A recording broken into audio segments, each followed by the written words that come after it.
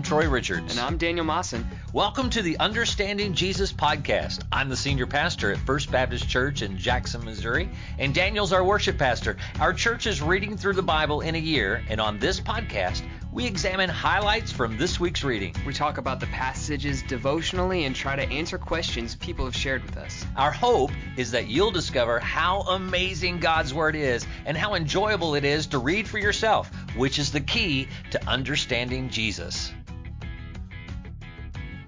All right, we are here.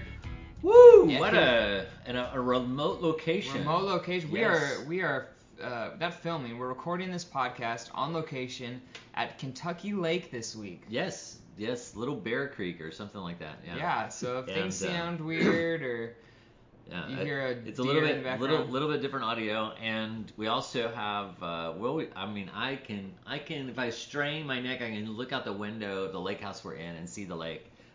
But we are just a few hundred feet from the water, so not in the water, not on the water, but this is about as close to Jesus being on the boat with his disciples as we've been. Randy Riley's with us today. Howdy. Welcome, Randy. Thank you. Thanks. Glad to be here. So awesome, man. I don't know why we've waited this long to put Randy on the podcast, because he comes on Tuesdays. He's a Tuesday guy. He's a Tuesday guy. We do it on Mondays. Yeah. And so anyway, if you're listening, if we put them up on, they come up on Thursdays, but we record them on Mondays on Facebook Live. Oh, yeah. And so you can literally watch us recording the podcast with all the behind the scenes footage, which is pretty amazing. It's so interesting. Today is super special because we have a XLR cable that we forgot. Yeah. Left it in Jackson, Missouri. I forgot. Okay, Daniel forgot. Let's be honest about it. And so Randy's pointing his finger, thinking that people will see that on a podcast, but he'll get the hang of it. So we started looking for. We were gonna try to buy one, and then we thought every church has tons of XLR cables, so here. we won't tell you the church that wouldn't give us an XLR cable.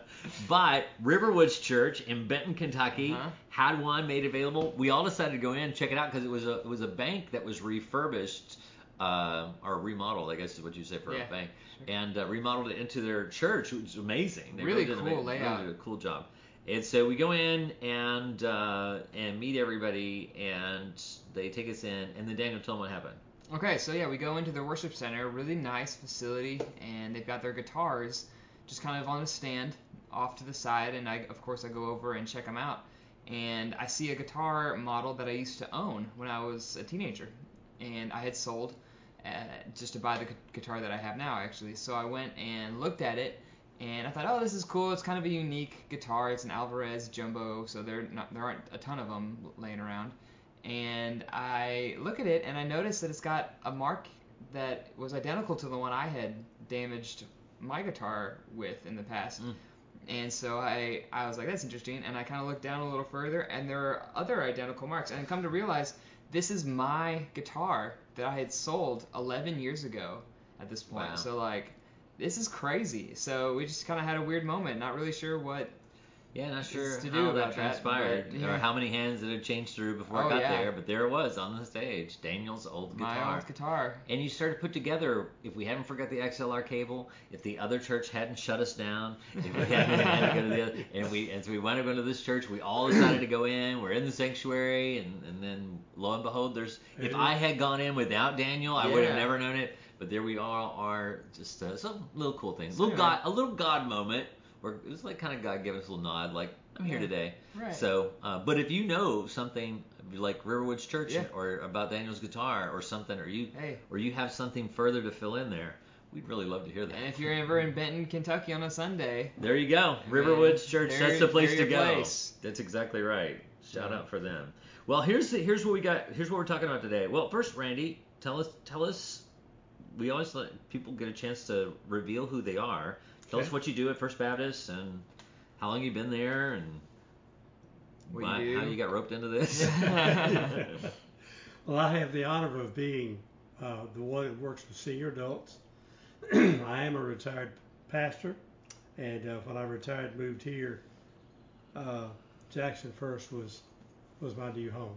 We loved it. We've been here about 5 years, and Of course, I do more than just work with senior adults, but that's where my focus is. I teach, share, visit, do funerals, lots of good, exciting things for the Lord. Awesome. Cool. Tell us about your family. Have a wife, 50 years, 3 children, 12 grandchildren. We've moved around to lots of wonderful places, in our ministry. I was a former police officer in New Orleans. Wow. I also worked for the railroad as a police officer, and then God called me to the ministry, and that was the delight of my life. Awesome. That's awesome. Sweet. And we are super glad to have you here today. Thank you.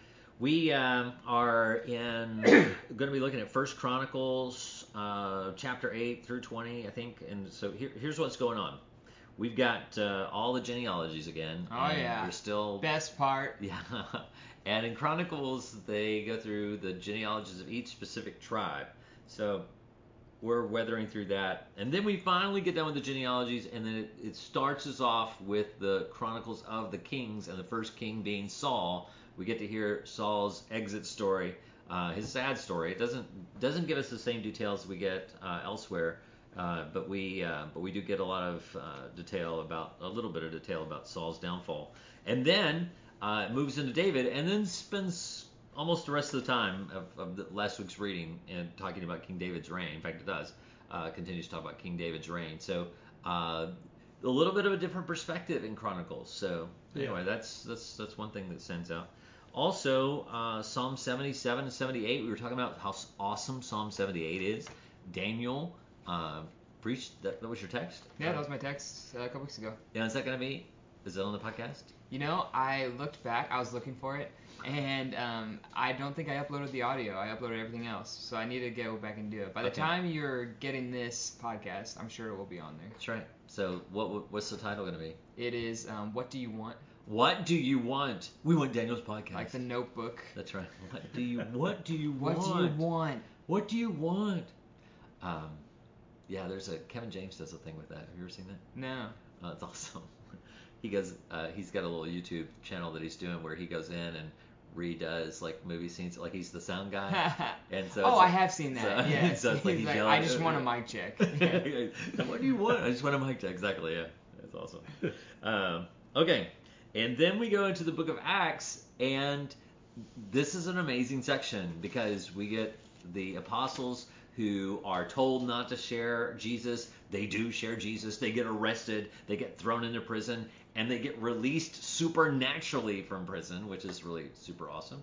And and then they choose the 7. There's a little issue with needing some kind of the origin story for deacons, as we take it most often. That really said they don't call them deacons at this point, but they really do kind of work in that fashion.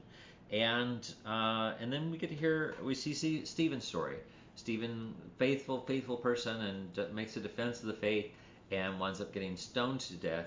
And for his faith, really the first martyr that we see in Scripture. And so then, but at this event, there's a young man there, and when they get ready to stone Stephen to death, they lay their coats at the feet of this young man named Saul, and then his story begins.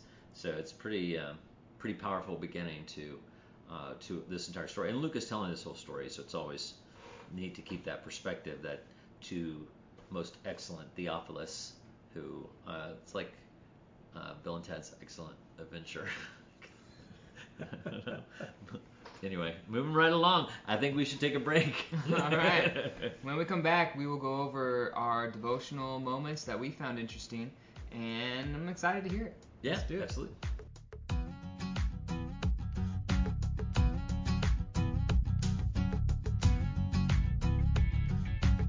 And we're back. We are going to talk about just a couple things from the reading that we did. Yes. If you haven't done the reading, you could go back and read our section today. On our website, we have all the reading plans from the beginning to now. Now, you don't have to go back and read all of them, Right. but if you can pick up right where we are. In fact, we just posted. Is it online now? It's online. Yep. The July reading plan is online, and so if you go on to our website fbcj.us, do they have to click anywhere once they get on there? We have the Live, Learn, Love, Lead on our banner, and it's under the Learn. If you click on Learn, it'll take you to the reading plan, and then you can start in July. So if you want to take a couple of days off, and then start in July, that's fine. Or you can pick up June's there too. You can pick up the last couple of days of June. Start now, or you can go backwards or forwards or whatever you want to do. But the key is just jump in. Jump into making reading the Bible part of your daily routine and so forth. And the reason why we do this podcast is we want you to see that there's always something amazing to be heard, read, discovered in God's Word. So, but anyway, what I wanted to share was from Acts chapter 7, verses 17 and 18. It says, but when the time, and this is Stephen sharing, this is actually taken an excerpt from the message that Stephen is sharing. But when the time of the promise drew near, which God had sworn to Abraham, the people grew and multiplied in Egypt till another king arose who did not know Joseph. And he's talking about how Stephen does an amazing job. He's drawing people. One of the reasons why we call this Understanding Jesus podcast is because we're trying to show how everything from Genesis to Revelation is given to us to help us understand who Jesus is and what he did and why he did it, and God's message of good news to us. That's what Stephen is doing in his message. He's going back and telling the story of the Exodus and so forth, and or going all the way back to Abraham and in the fullness of time, and how Abraham was blessed, and then his people are continuing to be blessed in Egypt.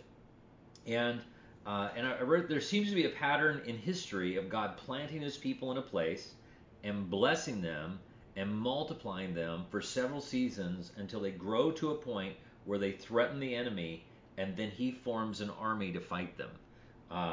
God allows leadership to take the reins, leadership that is foreign to his people, when he is ready for his people to move where he wants them to go. It's how he got Israel out of Egypt. It's how he got the church out of Israel, out of Judea, Samaria, and into the uttermost parts of the earth. It's how he got the church out of Europe into the New World. And so maybe we're at that point where the next step is to get out of this world altogether. But it's ultimately what's going to happen. But that, you see that pattern not only in the Bible but throughout history of God establishing his people, multiplying them, and then the enemy. There's an unsettling, and because we just become stagnant, we begin to become, if we stay too long in one place, we become like the world. Instead of being salt and light, we just become stagnant. And so he allows things to happen to stir us up and to move us into places we wouldn't normally go. A lot of mission movements, a lot of the advancement of the church were because we were forced to politically move to different places and accomplish things. Every time you see some type of disruption in the world and see that there's political unrest or people who are being forced out, those people are being forced out. Well, on a smaller scale, take foster care, for instance. 80%, there was a study that showed, it's always 80% it seems, but 80% of the kids who are involved in foster cares that went into Christian homes wound up converting to Christianity. And so you see why God takes something that's not so good, a home that's breaking up and children who have to be put into foster care, but then he turns it around for something good and brings them into Christian homes and children we would have never known. That was our experience with our foster children. They all were baptized while they were with us, and so those were kids I would have never known, never met them or whatever, had it not been for that situation. But he does that not just on individual levels like that, but for whole nations, of people. So anyway, that was my deal. It's cool. That's cool. Okay, so I'm gonna get to the Psalms, but one thing I noticed, how we say this sometimes. Every once in a while, we have the deep Old Testament readings, and then we've got the Psalms and the Proverbs and the New Testament readings, and it's these 4 different sections, and sometimes the stars align ever so nicely. And this is one of those times.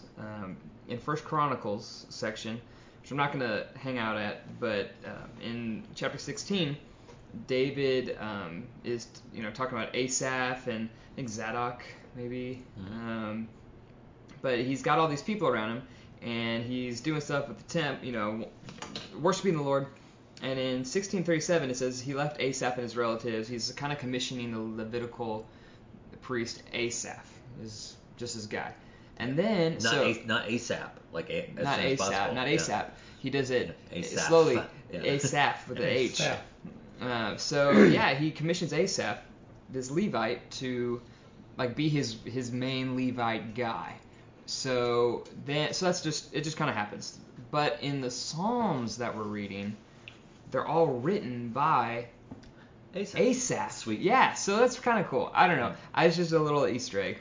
But all the Psalms we've been in, from Psalm 73 to Psalms 83, once we get there, that's all by this guy. Now, by him or his descendants, it's kind of like an Asaphian line that write the stuff. Because a lot of times, like in the Is that a word, Asaphian? Asaphian, it is now. It is now. It is. It's not Asaphite? As soon as possible, we will make this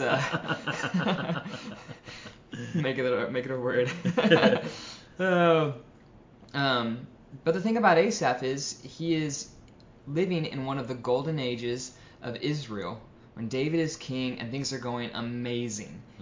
And yet so many of his psalms that we read are so sad. Like, God, where are you? Why have you abandoned us? And when I read about David's kingship and the time in Israel, I don't see that as like one of the worst times. It's like one of the best times that I see. So what a lot of people think is that he it's like his descendants, the Asaph children, Levites, that wrote some of these.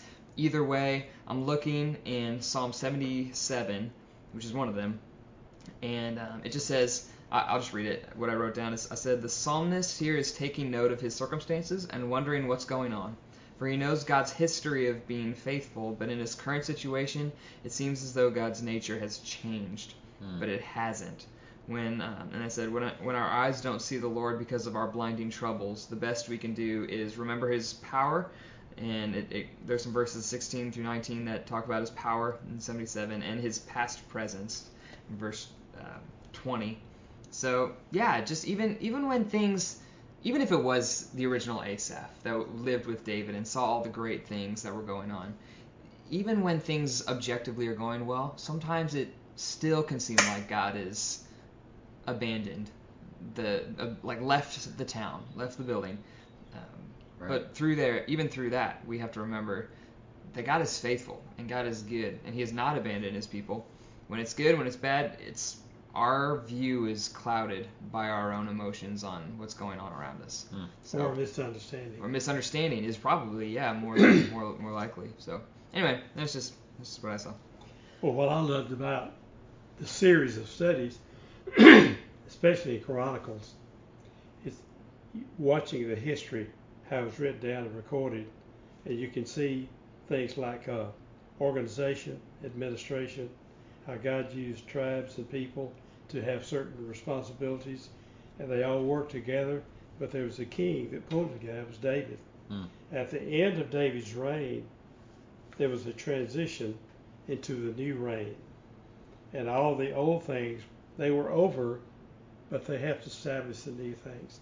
And I think that my favorite part is in chapter 22 of 1 Chronicles, when the transition said, David, you are not to build a house for my name, because you have shed much blood on the earth, but you will have a son who will be a man of peace. Of course, we know that to be Solomon. In the last verse, he will be my son, and I will be his father, and I will establish the throne of his kingdom forever. Setting the groundwork and the foundation for what's next. God always was leading his people, organizing them, teaching them. In fact, of course, I'm a military guy, and a lot of things we learned in the military were taught to us by people who looked at the scripture and saw how God organized people with talents and abilities and strengths and leadership. So I just see all this culminated together. Yeah. And First Chronicles is a little bit different. It gives us a little bit more insight into that David was I think when you read First and Second Samuel in the First Kings, you get the idea that David was dead, and that Solomon just started from the temple from scratch because David didn't deal with it. But David had you're right, he had laid all the groundwork, had gotten the gold and all the bronze and everything they were going to use, the building materials that they're going to use, the location for where it was going to be. He had already had all this, and then just transitioned it to his son, and had even set up leadership around his son. Yeah. To make sure that it was. Well, going to he wanted to build it. Oh, absolutely. But God says no. Yeah, and it gives you us. Can collect. And it says something that I don't think we get elsewhere. It says that why he doesn't. It says that you're a man of war and bloodshed, and really, and I think what it's really saying there is that there was not enough a time of peace, because David was advancing the kingdom and establishing so forth and fighting these wars, not because David had sinned against God and going to war with these people, but because there was no peace in the land that would allow for a building project of this magnitude, and he was saying, you're not going to have this, but your son's going to have it, and so he gets to so Solomon gets to do it. Well, Solomon, wasn't he the son of Bathsheba and David? Yeah, he absolutely. Yeah. Well, that's another thing. Yeah. God can use people that we would be outcasts, but God can use them for His glory. Yeah, and in the genealogy of Christ too. Yeah. Yeah. Awesome. Cool deal. Well, thanks, Randy. Yes. And just in case I forget, we're talking about stars aligning. It's not this week, but it's next week. But the message for what we're reading this week in our reading, preparing for the podcast next week, was actually also the children's lesson for the kids ministry. Yeah, they were talking about Saul getting his sight, and Ananias, and the street called the straight, and all those things. It's awesome stuff. Okay, I am looking at the end of Saul's death. There is in 1 Chronicles the end of Saul's life, not the end of Saul's death. That didn't really make sense. But not switching Sauls. In fact, I didn't even think about that. We have both Sauls in the reading. Sauls. I know. It was confusing me, but I didn't want to look confused on the podcast. There you go. You never look confused. Thank you. We're covering both Sauls in one day, but I'm talking about King Saul, and it goes in 1 Chronicles chapter 10. It's been going through all the different families and genealogies, and then it gets to Saul's family and begins to give out the genealogy at the end of 1 Chronicles 9. And then in 1 Chronicles 10, it begins with the Philistines fighting against Israel, and then how they were at Mount Gilboa, and then the Philistines, it says in verse 2, the Philistines pursued Saul and his sons and killed his sons, Jonathan, Abinadab, and Malchishua. When the battle intensified against Saul, the archers spotted him and severely wounded him.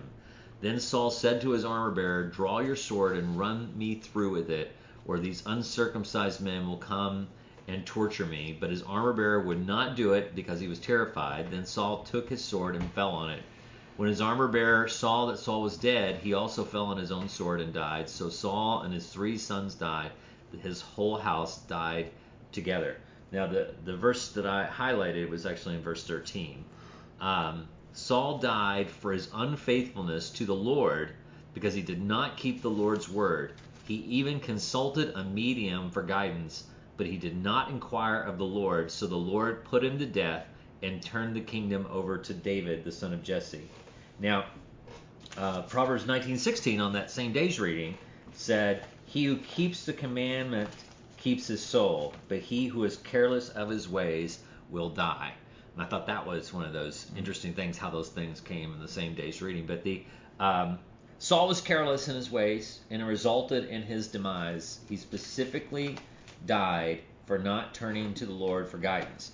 Now, 1 Samuel 28:6 says that Saul did inquire of the Lord. That's why I wanted to highlight this. It's actually kind of a question, but I'm going to go ahead and do it now. All right.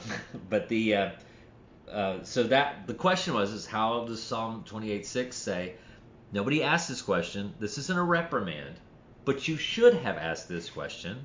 You should have asked, well, if it says in Psalm 28:6 that he did inquire of the Lord, then why does it say here clearly that he did not inquire? It specifically says in 1 Chronicles 10:14, but he did not inquire of the Lord. Is that a contradiction? Oh. Well, here's the thing. There are actually two different Hebrew words used. Me taking Hebrew here. Oh, hey-o. That's right. And two different Hebrew words in these two passages. One is kind of an inquiring of a lesser order, kind of like just did what I had to do to kind of like when your wife asks you, did you look for something? And you said, yeah, I looked, but you know you really didn't look. You know, have you ever heard those words? Look. Yeah. Did you look? Look. My wife says that to me all the time. Did you look? But look is the English word for in-depth looking, whereas just look means you really didn't look. You didn't look. Just look. That's right. So that's why nobody can learn English, because it's just as confusing. But there is a different word in Hebrew for levels of inquiry. And in the first inquiry, it implies that he just ritualistically just simply said, I did what I was supposed to do. You know, I asked God help us. Think of it like that. If you were at battle and you just said, God help us, just say it like that. That's really like, I'm not really looking for God to help us, but I'm saying it because that's what we say when we're scared or whatever. And then getting on your knees before God and petitioning God and turning to God and believing and trusting in God for that help. Those are two different things. And so I wrote that out, that Saul did inquire of the Lord, but a different Hebrew word is used. Sha'al is the word that he used, which implies he did not seek the Lord earnestly or with heart, but only ritualistically. Saul was known for not waiting on the Lord or not heeding his word. God knows when we truly want to hear what he is saying, and in response to that. And I even put, being in the role of pastor, it's imperative that I seek the Lord's direction and listen to him intently as I'm commissioned to share the word of the Lord with his people. So, yeah, that was kind of a moment. That's kind of a parallel between us today saying, I hear something about it, I'll pray for you. Exactly, yeah. And we really aren't planning to pray, yeah. Or I hope you are. Yeah. I'm not sure you are. Right. And I said, well, maybe that'll make them feel better. Right. But if you're really going to pray for someone, you need to either pray with them at that moment, or pray and let them know later.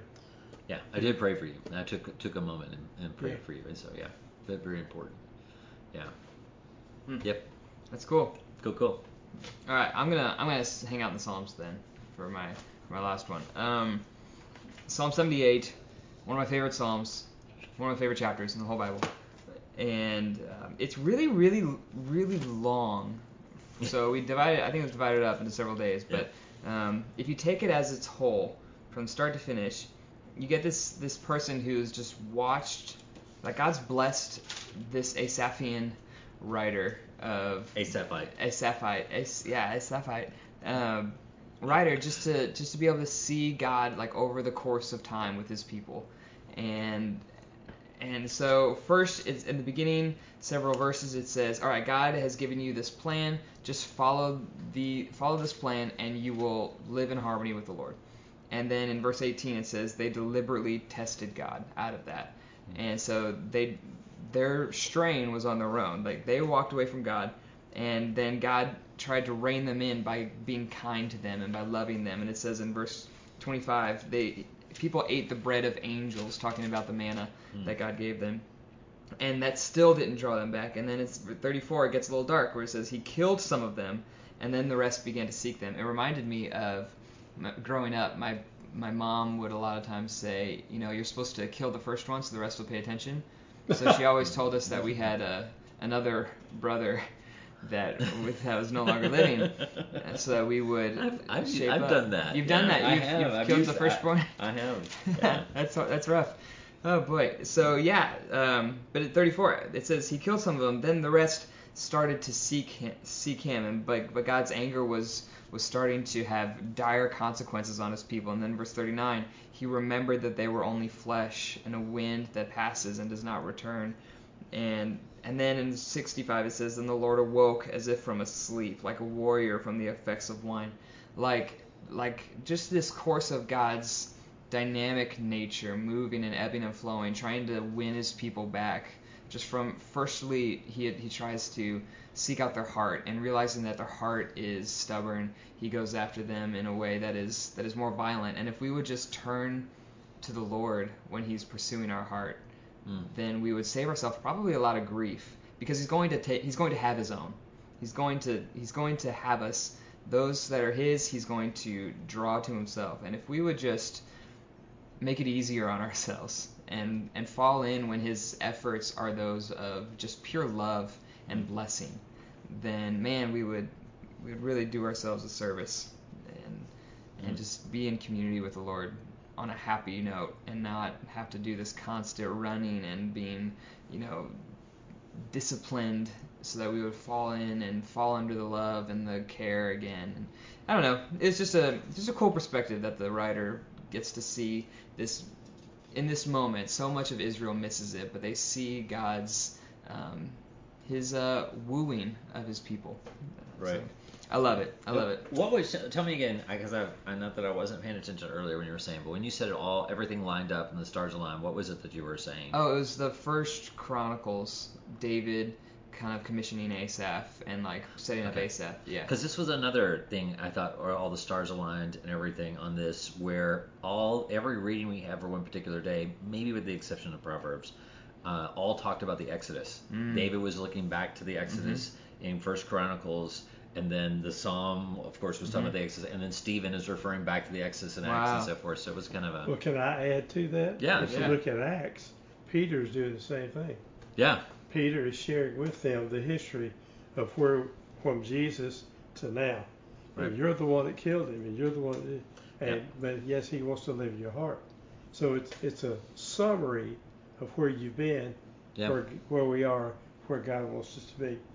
And I saw Asaph, the wisdom that he had, seeing the perspective of how God has been moving in the life and working through a remnant and telling you, basically shaking you and saying, look, this God loves you. He created you. Follow him. Yeah, good stuff. Anything else, Randy, man? Did you see something? Have we drained you dry? Is that it? No. I'm interested in listening. That's good. I'm a listener. Cool. All right. Well, is that it for the day? Well, no, we come back and do some questions. We're going to take a break. Yeah. Okay. All right. Well, let's take a break. We'll be right back.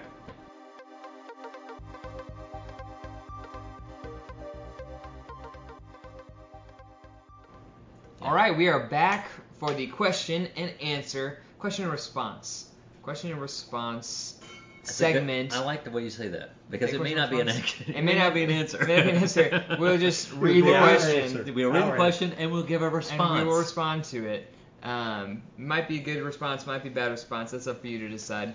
Share the podcast, and that's the plug. So here we go. Pastor Troy, what were the questions? Well, the question that we were talking about, a couple of things. One is dealing with deacons. And in Acts chapter 6, you would think if I had during the break, I would have turned to that page in the Bible. But in Acts chapter 6, there are 7 who are chosen to serve. And here's the deal. Let me read to it, or read you the passage, and then I'll tell you what the problem is. In those days, as the number of the disciples was multiplying, there arose a complaint by the Hellenistic Jews against the Hebraic Jews that their widows were being overlooked in the daily distribution. Then the 12 summoned the whole company of the disciples and said, "It would not be right for us to give up preaching about God to wait on tables. Therefore, brothers, select from among you 7 men of good reputation, full of the Spirit and wisdom, whom we can appoint to this duty, but we will devote ourselves to prayer and to the preaching of ministry." Now, why that's important is because that passage is used as one of the first, as saying these were the first deacons. Here's the problem, is that the people aren't the first people to serve. They're simply saying we don't have enough people serving. We already have these Hebrew widows that are being taken care of, and so now we have these Greek-speaking widows that need to be taken care of. Let's find Greek-speaking men to do this. So they weren't really saying we need people to serve, and we don't. What they were saying is we don't have time to study the Word and do this, so we need you to help with this. Now, it could be. I mean, obviously, it is still a good foundational passage to say this is what serving as a deacon really is all about. But the word deacon is not utilized, so it's not. It's not a here's what deacons are, and here's the way that it's needs to be handled. So basically, it could be the beginning of deacons. So I'm not going to say the reason why it doesn't really fit perfectly, because when you think of deacons, and when 1 Timothy gives the guidelines for deacons, the characteristic between deacon and elder that is different is the teaching element. In the list of qualifications of elders, they are required to teach. In the list of qualifications for deacons, they are not. Well, the men that they're setting apart are teachers. And so they are people who go on and preach. And so it kind of gets a little confusing, except for the fact that they were set aside because they were Greek speaking. And so, but it's this one verse where it says, but we will devote ourselves to prayer and to the preaching ministry. So it's basically saying we need somebody to take care of this in the church while we devote ourselves to this. And that kind of foundation becomes what the church has utilized for thinking of deacon ministry, as deacons working alongside pastors, and that pastors are focused on the preaching ministry of the church, whereas deacons are taking care of areas of service that pastors can't attend to. And so, heart of ministry. Right. And so that it's not that pastors shouldn't do these things. It's not that they're not supposed to do these things. It's that when it gets in the way of them also doing their preaching ministry, it's good to have other people who are able to step in and take this. So I think that is a solid foundational of seeing how this is formulated in the church. But one of the things it does reveal to us is it shows us that these were not things that God said, this is how deacons are supposed to be. These were things that unfolded as the church is developing and becoming what it becomes. And it's important to remember that this is always has been about the guidance of the Holy Spirit in the church. And so the church today looks very differently than it did. You can't look at Acts chapter anything and go, oh, here's how we are supposed to set up our church, because, well, we're not there. And we get to see it's different even in that day. Even when Paul travels to Corinth, and he travels to Ephesus, and he travels to Philippi, they're all different types of groups of people. They all have different strengths, weaknesses. He addresses them. There are certain core values that they all hold that I think we should all hold. But there's a lot of variation in actually how they practice and in polity. And so I don't think you can say that God, obviously, if he had given us one specific way to do it, well, then that's what we would all be striving for. And I think that's why one denomination looks at another denomination and says, well, we do this right and you do it wrong. Well, we typically will highlight something that plays to our strengths or major convictions, and we kind of play down things that we just don't feel that passionate about. But God uses all of it. He uses all the different groups and all the different ways we're configured to reach people, as long as the gospel stays the same. The gospel is what has to maintain its purity. Yep. Yeah. So. Cool. Looking back at that, if we look at that as being the origin of the deacon ministry, it looks to me that these were men with an attitude of ministry, not of popularity. Yeah. And I'm afraid today that the evolution of that is being, let's just honor those very godly men, but a lot of those godly men don't have an attitude of ministry. They want to run the church or have business, and that's okay. It's not the work of the Lord, but it's important that the work of the Lord be carried on. Right. And then, so I'm going to highlight something. And then in verse 7, it says, so the word of God spread. The disciples in Jerusalem increased greatly in number, and a large group of priests became obedient to the faith. So we see that as a result of them doing these things, that the church did continue to increase. So that's those are all positive things. Yeah. Yeah. Yeah. And so let's see.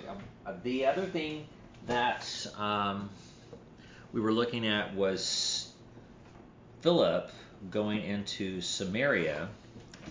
I don't know that it's as much of a question as just an observation.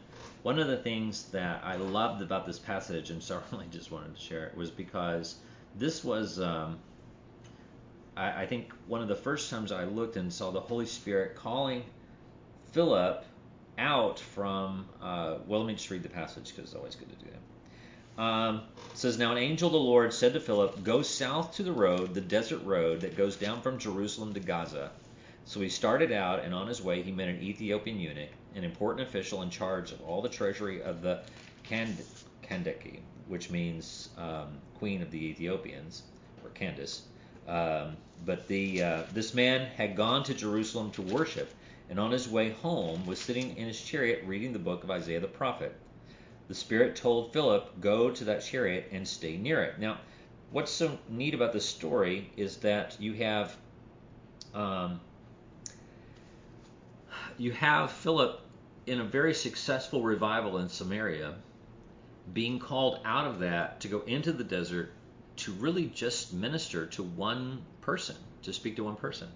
Now, this was also a throwback to the fact that Judaism is now in Africa, and could be a throwback even to the Queen of Sheba meeting with Solomon and being involved from there. But anyway, you see the gospel being spread. But Philip is in a successful revival. The Spirit calls him out, and then you have this Ethiopian eunuch who is reading the Bible. Now, the question that comes up, and I wish I could give this a better answer, but I'm not going to give it, is when he says, "Hey, there's water. What prevents me from being baptized?" Well, the question is, well, when we baptize people, we baptize them under the authority of the church. Well, what church was Philip baptizing him under, if that's what he was doing? And it's a great question. But when we're reading through the book of Acts and seeing the early formations of the church, again, just because Philip is out here in the desert and see this man and sees him baptized, it's not saying this is how that you and I are to go out into wherever we go to and so forth and find people and then we just baptize them in a swimming pool or a lake or whatever. We don't have anything to do with the church or any connection with that. That's just how we're to go out. As the church is being established, as we're forming the church and so forth, and we have these connections with each other and this accountability built in and so forth, and as these different groups of believers begin to be established, we are operating as a part of a church. We begin to see that as later we're going to see Barnabas and Paul commissioned as missionaries from a church, and they go out as minister or agents of that church conducting this ministry, and they are forming churches, and those churches then begin to baptize people as a part of those congregations. And so as you're seeing the genesis of these churches begin to form, it is going to look differently than it would if you go back. It's kind of like asking about the thief on the cross. Well, he wasn't baptized. Does that mean he's not saved? Well, we know that baptism doesn't save. We know that he did go to heaven. But it was also a very unique circumstance as he's being crucified next to Jesus Christ himself. So that's not the standard way that we would approach bringing somebody into the fellowship and so forth.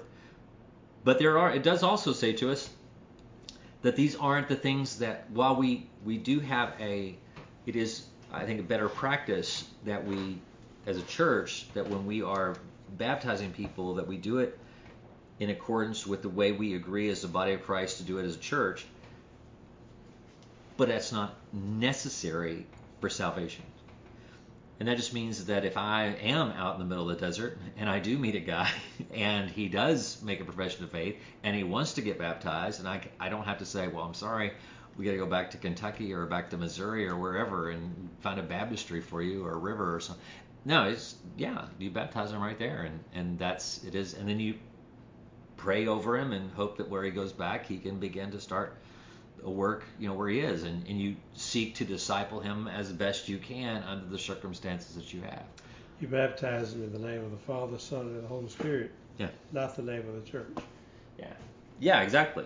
Yeah, and so while I'm not trying to encourage, again, rogue people. I think the church is absolutely important, imperative, but there are, when we're reading through the book of Acts, you're seeing things unfold that. Right. And again, I think God allows us to see those things so that we can see that it's not a cookie cutter approach. It has to be under the key element in the story is the Holy Spirit led him to these places. The Holy Spirit took him to the chariot. The Holy Spirit led him to do the things that he did. And ultimately, we have to be obedient to the Spirit of God. Cool. Cool. All right. Well, that's the end of the question list, right? That's all I got, man. Wow. All right. Nobody sent us anything, right? I don't think so. We can get a question. No, I didn't get anything on feed, but. All right. Wow. Well, this was fun. Thank you, Randy. Randy is good. Yeah, we're here on a little pastoral retreat where we go over the calendar for the entire year, and we are looking at not just 2020. We're looking already into 2021, trying to anticipate if any new virus is going to come out and how that will affect our schedule and so forth. We asked for Daniel to share any prophetic dreams that he has, any asaphitic things that he has. But we are excited to be here, and God's doing some great things, and we are super. What is this, number 25? This is 25. So That's next right. week. Next week, halfway. Yeah, I'm excited. Woo. And so again, if you haven't been going through the reading with us, now's a great time just to jump in. And the key is this: if you want to start in Genesis, you want to read one of the readings, one reading a week or whatever. That's the key, is that as often as possible you take time and read God's word. And we're keeping a journal. Write those thoughts down. That's what we love for people to share with us, is the things that God shows them in their time with Him. But if you have a question, something pops up in your head, send that question to us. Call the church office. Send us an email, something like that. We love to, because then we will tackle that question. Maybe you don't have the time to research it as fully as we would, but we'll take the time and we'll find you a response that is biblical. For sure. That is what we do. So anyway, all right, good deal. See you next week. Thanks again for listening to the Understanding Jesus podcast put on by First Baptist Church of Jackson. If you would like more information, you can find us online on our website at firstbaptistjackson.com. You can email us at daniel@firstbaptistjackson.tv, or you can find us on social media, First Baptist Jackson on Facebook and FBCJMO on Instagram. We've got a lot of content in all of those places, and we would love to hear your questions on the content that we cover. If you would like to be a part of the podcast, you can email us and message us at any of those ways, or you can call the church office at 573-243-8415, and we would love to hear from you. Thanks again for listening. We'll see you next week.